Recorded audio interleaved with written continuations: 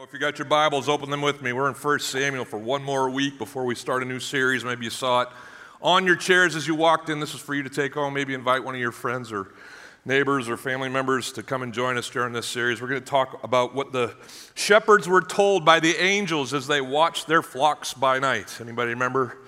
It's an oft-preached passage.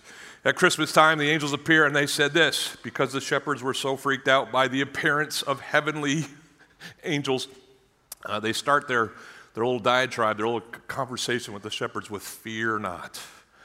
And so we're going to spend the season of Christmas talking about the things that produce fear in us. I was watching a documentary with my bride, Eleanor, about just the increase in anxiety in the world that we live in. With the onset of more information, we're inundated with stories that can produce fear. Fear has become a greater issue in the human race. And so it's important for us to know what God has to say about the things that produce fear in us, and to know that He can give us courage and strength to face whatever we face. Amen? So that's what we'll talk about as we head towards Christmas. We're going to have a Christmas Eve service on Saturday, Christmas Eve, and then we'll spend Christmas at our homes on Sunday, Christmas Day. But if you're going to come to church that weekend at 2, 4, and 6 on Christmas Eve, please plan to join us. Bring your friends. We would love to have you as we celebrate the birth of our Savior. But we're going to finish this week this first portion of the book of 1 Samuel.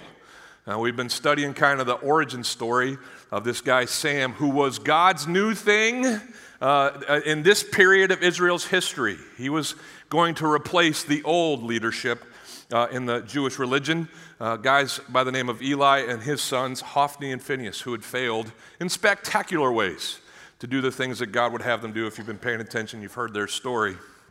But Samuel's born in a miraculous way, not unlike the birth that we celebrate at Christmas. A woman was barren and was given the ability by God to bear a son. She dedicated her son, Samuel, to the work of God, and actually offered him up after weaning him to the temple to be raised by Eli and those who worked on God's behalf in the tabernacle in Shiloh. Samuel grows up to an age where he can actually hear from God and respond to God in prayer, and God comes to him in a nighttime scene. Tom preached this a few weeks ago, and tells Sam, hey, I'm going to make a change, and Eli's going to go. He and his sons, I'm going to judge them. When Eli hears that Samuel's been talking with God, he wants to know the message, and Samuel doesn't want to give it, right? It's kind of some bad news, Eli. Can we just skip this? And Eli's, nope, you got to tell me exactly what happened.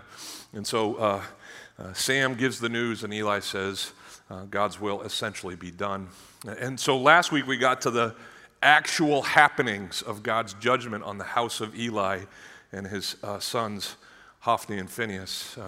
Hophni and Phinehas were part of the box team. If you weren't here last week, the Philistines, they get a lot of play in our Old Testaments. They have this famous tall guy. His name's Goliath. Heard about him? He's probably the most famous Philistine, but the Philistines were constantly at war with Israel, and so this was the first time in our Bibles that the Philistines and the Israelites square off, and they square off over here, like I showed you last week, in a place called Ebenezer and Aphek, and things don't go well. The initial battle, Israel is the loser, and they get back together and they talk about, how did we lose? We never lose. We're the Israelites. God goes and, oh, that's right, God goes and fights with us. We forgot the emblem of His presence here on earth. It was called the Ark of the Covenant. Indiana Jones went looking for it 40 years ago.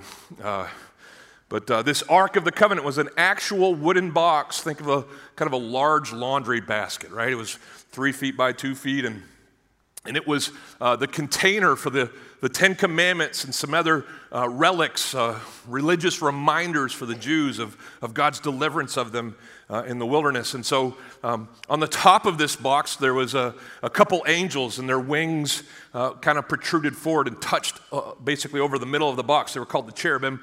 And there in the middle of that winged area on the top of the box was the mercy seat of God. It was told to Israel that the very presence of God dwelled there between the wings of those angels. And so, anywhere they went, the box went first. Any fight they fought, the box was with them and they went first. And so that's what they figured out. Oh, we forgot the box.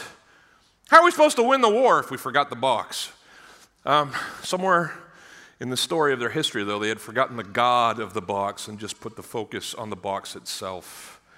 Hophni and Phinehas show up at the battle carrying the box. What an ironic, scene.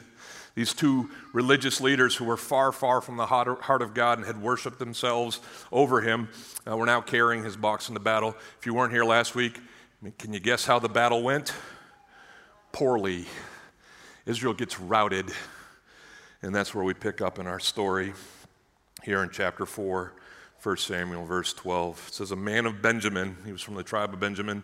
We're going to meet another man of Benjamin later on as we go through the book of 1 Samuel. His name's Saul. He's the first king of Israel. But this guy, just another guy from that same tribe, he ran from the battle line and he came to Shiloh where Eli was, in charge there at the tabernacle temple, place of worship of God. His clothes are torn. He's got dirt on his head. He's been running on this same day that the battle was lost for about 20 miles. That's the majority of a marathon. That's how far it was from Ebenezer to Shiloh. And no Twitter back then, no phones to kind of check how things are going at the battlefield. If someone was going to know what happened 20 miles from here, someone had to run from that place so that the news could be given. This is the man from Benjamin and his role in our story. When he arrived, verse 13, Eli was sitting on his seat by the road watching. Kind of a funny phrasing there. We're going to find out in a couple verses that Eli wasn't watching anything. He had poor eyesight, like so poor that he couldn't see anything. But as was the case in ancient cities, the center of city life was by the gates. And so Eli probably had can you picture a lifeguard chair, kind of this higher seat that he would sit on as he sat daily by the gates and basically oversaw some of the disputes that would arise in Israel. He was a judge in that sense. He would be a wisdom giver. He just kind of posted up there where everything else was going on outside these city gates.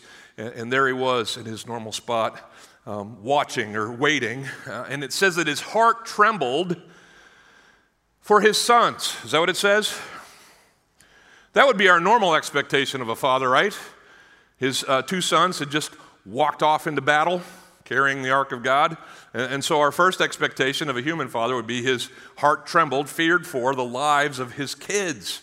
Doesn't say that. It says that his heart trembled for what? The box. The Ark of the Covenant. As the high priest of Israel, it was in his charge. They had gone to him to see if they could sign it out for use in this battle. It was his responsibility for it to continue to be a part of the worship of the Jewish faith. And so he was concerned for the box. He was kind of like Cameron on Ferris Bueller. Anybody remember that movie, right? When Ferris wanted to use the Ferrari, the analogy breaks down. But you picture what I'm saying, right? It was his responsibility. It was under his authority that this box had been taken away from the temple of God. And so he was concerned about its return. It says in the rest of verse 13 that when the man came into the city and told the news, the entire city, upon hearing of this incredible loss, just cried out in anguish. Can you imagine, Eli just not being able to see what's going on, can't see the torn clothes and the dirty face of the messenger, can't see him at all. All he hears is the reaction to his message. He still doesn't know what's going on, and so he is so eager to find out. And when Eli heard the sound of the outcry, he started saying, "What's going on?" That's in the Hebrew. What is this uproar? And then the man who had come with the message hurried and came and told Eli. Now Eli, it says, was 98 years old, and his eyes were set so that he could not see. And he says, the man comes to him, verse 16, and says to Eli, "I am he who has come from the battle. I fled from the battle today." And you can almost see Eli being like, yeah, skip all that. Just give me the news. I'm listening to everybody freak out in town. What happened? How did it go, my son? And he gives him a bulleted list. He starts generally. It says, verse 17, that he who brought the news answered and said, bullet point number 1, Israel has fled before the Philistines. The headline of my story is "We lost." Bullet number 2, and there has also been a great defeat among the people. We didn't just lose, we got creamed. If you go back in the story of chapter 4, you will see that 30,000 men died in this one battle. That's 30,000 men, 30,000 husbands and fathers who were lost as a result of this defeat at the hands of the Philistines. So we lost big time. He goes on and he says, your two sons also, Hophni and Phinehas, are dead. So he gets personal. He says, I know you're probably wondering if your boys were numbered among that 30,000. They were. In fact, they were some of the first to go as they entered with the box into battle. And then he finishes with the clincher. He says, and I know it was under your care, it's your responsibility that the Ark of God continues to remain with Israel, but I need to let you know that the Ark of God has been captured as well. So 98-year-old Eli, unable to see, hears the story come from the mouth of this messenger, and it tells us what happens next in verse 18. As soon as this man mentioned the capture of the Ark of God, Eli, some people think, had a heart attack. Some people think he just had a fainting spell, but whatever the case, Eli falls over backward from his seat by the side of the gate, that big high chair from which he presided over Israel. He falls over there at the gate, and his neck is broken, and he dies. For the man, it says, was old, 98, and heavy. He was a big dude. He had judged Israel for 40 years. What an uplifting message. Some texts are a little bit easier to preach, certainly are a little bit rosy in their nature, but all of God's Word is important, has things to teach us. Sometimes you got to dig a little bit more in some passages than in others. Certainly God's promised judgment of Eli and his sons has come to completion. The boys lost in battle, their father dead of a heart attack or a broken neck or both, as he hears the news of the Ark of the Covenant of God. We'll talk more about how we need to be careful what we do in this life with our God, because there's repercussions that come from dishonoring him. He won't be played. He's nobody's fool. We'll talk about that a little bit. But the one thing I want to bring out to you is this one particular word in the description of Eli himself. It's one of the only times in our Bibles that an actual physical attribute is listed when it talks about someone that we're reading about. Eli was old. That happens a lot. People are named as young or old. But here, he's one of the only people in the Bible who is listed as fat. He's heavy. He's a chunker, a chubbalub. The word in Hebrew for heavy is chabed. Everybody say chabed. Yeah, you get to spit a little. It's fun. In the next part of our passage, we're going to see the root word of this word heavy. It's